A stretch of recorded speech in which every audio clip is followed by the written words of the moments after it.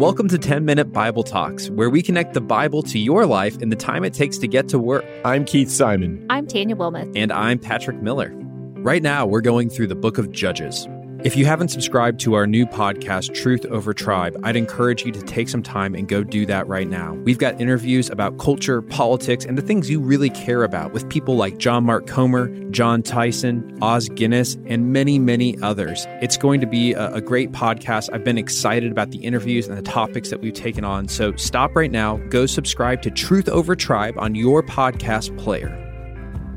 Have you ever wondered how we got the Bible? How this library of divinely inspired histories, law books, poems, prophecies, and letters came into existence? How did God work with humans to write his words? Well, I've wondered that question a lot, and the answer to it is incredibly complex because the answer is honestly slightly different depending on each one of those books. But let me start with what I used to think. When I became a Christian at age 19, I always imagined a man with a pen and a scroll, kind of pseudo-possessed by God's Spirit, writing God's words out madly. They spilled onto the page in an ecstasy, in a trance, the genius of God and the thinker combining to create a perfect and holy first draft. Now, I now know that almost every aspect of that picture I once had is entirely false. Ironically, the idea of a man caught in a trance, transcribing the very words of God, well, that's what happened with the Prophet Muhammad, or at least what he claimed happened to him. He was transcribing Allah's words exactly. And this is one reason why the Quran can only be truly, properly read in the original Arabic. If you translate it, you are losing the exact words of Allah. But of course, we understand that the Bible, it can be translated and understood in many different languages. Where did Christians get this idea? A man out there just scribbling down the words of God. Where did we get that idea from? Well, I think English speakers, we got those ideas from the Romantic English poets of the early 1800s. Now, I know what you're thinking. Boring. I need to change this right away. But stop, track with me here because it's very interesting. Poets like Shelley, Blake, Wordsworth, Coleridge, Keats, and Lord Byron, they spilled a great deal of ink writing about their creative process. And they wrote about it in a similar fashion. They spoke of a creative spirit or a creative genius, which would come over the author like a muse and would inspire that individual author to write poetry without a forethought ahead of time or revision after the fact. It was an intensely individualistic act, and it was coming from the soul of one person, not many people. And so for them, creativity was best performed in an ecstasy, not as a process. Well, we now know that what they wrote about creativity obscured more than it revealed. From their own papers and letters, we know that they thought about projects before embarking on them. They revised their words, they improved them, and they collaborated on them. In fact, it's obvious that they incorporated the ideas of other people into their own work. And this is how most thinking and most writing actually works. Two cognitive researchers, Stephen Sloman and Philip Fernbach, they revealed this in their spectacular book, The Knowledge Illusion. And they showed that even if a book cover only credits one author, and even if that one author does the bulk of the work, he or she is always collaborating with other people.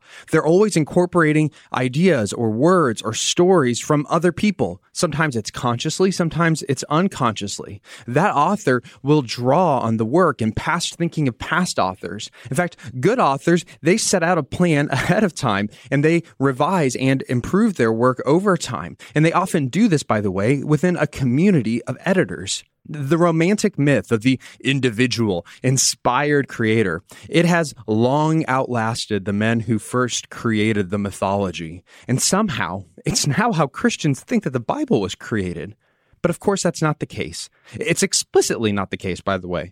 In many of Paul's letters, he names collaborators and co-authors. Luke describes gathering and incorporating eyewitness testimony, not his own, other people's testimony, into his gospel and into the book of Acts. The prophet Isaiah, he took an entire prophecy from the prophet Micah, and without even crediting him, he put it into his own book. In fact, there's 2 whole chapters in the book of Isaiah which are taken straight out of the book of Kings. Isaiah's book, alongside so many other books, it shows a process of revision, collaboration, reorganization, and editing. God could have inspired a book that was by an individual human with individual genius, but that's not what he chose to do. God chose to superintend divinely over a much more ordinary, normal human process of creating. So what about the book of Judges? Well, in Judges 11, we can see clear indicators of how at least some of this book came together. Let me set up the context. Judges 11 tells us the story of Jephthah, who was an illegitimate son rejected by his entire clan, the clan of Gilead. And as is often the case for those whom society discards, he finds himself in a life of crime. Now, the text says that he surrounded himself with a band of criminals, or in some translations, a band of scoundrels. But when the Ammonites, a foreign power, they start threatening Jephthah's former clan, they decide, hey, we actually want you to come back, because apparently Jephthah was a formidable fighter.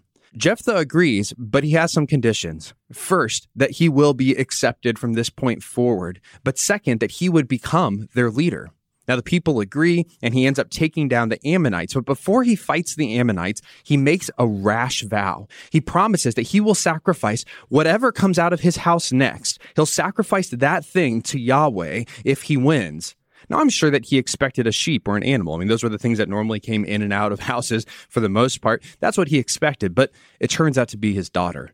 Now, it's worth saying, there were ways to break vows to Yahweh, and so he didn't have to follow through on this vow. And by the way, the Torah strictly prohibits child sacrifice, and yet, catch what happens next. Verse 35. When Jephthah saw her, his daughter, he tore his clothes, and he cried, "Oh no, my daughter, you have brought me down, and I am devastated. I have made a vow to Yahweh that I cannot break." "My father," she replied, "you have given your word to Yahweh. Do to me just as you promised, now that Yahweh has avenged your enemies, the Ammonites. But grant me this one request. Give me 2 months to roam the hills and weep with my friends, because I will never marry." "You may go," he said, and he let her go for 2 months. She and her friends went to the hills and wept because she would never marry. And after the 2 months, she returned to her father, and he did to her as he had vowed, and she was a virgin. From this comes the Israelite tradition that each year the young women of Israel go out for 4 days to commemorate the daughter of Jephthah the Gileadite. It's a tragic story, though I have to admit it's very easy to miss what's actually happening here. It's doubtful that Jephthah actually physically sacrificed his daughter. Instead, it appears that he gave her as a perpetual virgin to the people who serviced the tabernacle. Back in those days, it was common for many women to work inside of the tabernacle as virgins, and they were symbolically pledging their fidelity to Israel's one true husband, Yahweh. But I want to pick up the main thread of this podcast. How did we get the book of Judges? Well, verse 40 tells us how we got at least a part of it. Let me read it again. From this comes the Israelite tradition that each year the young women of Israel go out for 4 days to commemorate the daughter of Jephthah the Gileadite. The story of Jephthah and his daughter, it was not written down in his day, and it wasn't written down in the future by an individual male genius who just had a spirit come upon him and tell him what to think and what to write. It's clear that this story was passed down by traditioners of the faith. Women passed down the story of Yahweh's work and faithfulness from one generation to the next. And women also remembered the evil and the horrors of human rebellion and foolishness. Women were traditioners passing down this story of Jephthah and his daughter. At some later date, we don't quite know when, their story was incorporated into the book of Judges, alongside a lot of other stories.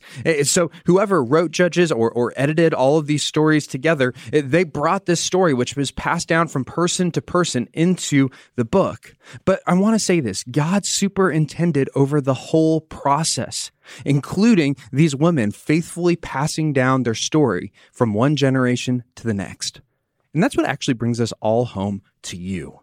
Do you know that you are called to be a traditioner of the faith?